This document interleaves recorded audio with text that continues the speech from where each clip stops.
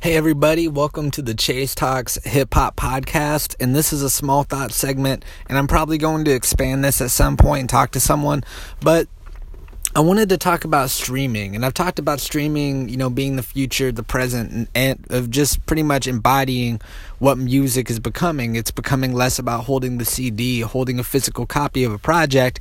It is about streaming it, music coming out of thin air.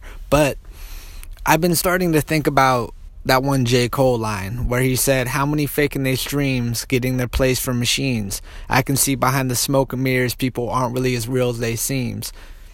And when I think of that line, it made me do a little bit of research and made me, look into stuff. And there are people who set up a bunch of phones or computers and they play a song over and over to build up the listens.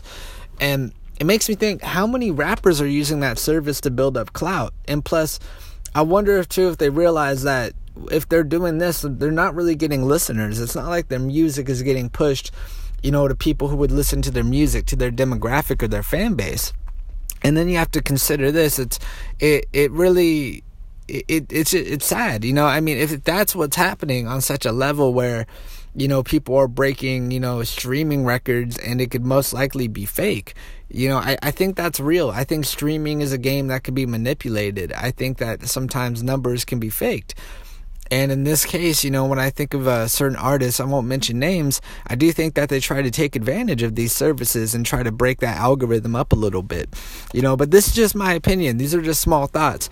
And I just wonder how many rappers are faking their streams. How many labels have facilities where they fake the streams as well, where they set up phones and computers and they play the song over and over again. And, it just kind of gnaws at my brain a little bit. I can't help it. It's just a really weird thing. And as a hip-hop artist, I think, looking at it from my view, I feel like it kind of helps, I guess, because you get the visual, like, oh, you got 20,000 listens, but he didn't. That's the thing. It's those fake 20,000 listens. They're not as good as even maybe 20 people who listen to the music who might have really enjoyed it.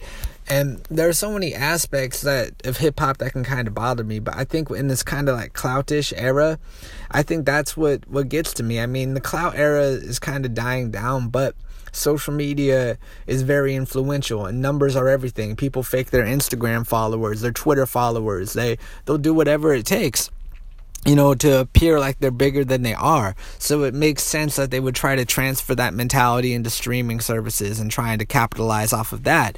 But even then, I don't think it's going to get a lot of people anywhere because the exposure is not as real. To me, real exposure is getting out there and taking up shows and meeting people, performing. I think that's where you forge your fan base. I think that's where you really do it. That's where you really grow as an artist. You look at Brockhampton and what they did, going on tour, building up this organic fan base, using the internet, utilizing what they have. And that's the thing, like, people are so worried about numbers, but at the end of the day, guys, men lie, women lie, and sometimes numbers lie. I'm just saying. Anyway, thank you for listening to Small Thoughts. I'll catch you guys on the flip side. Peace.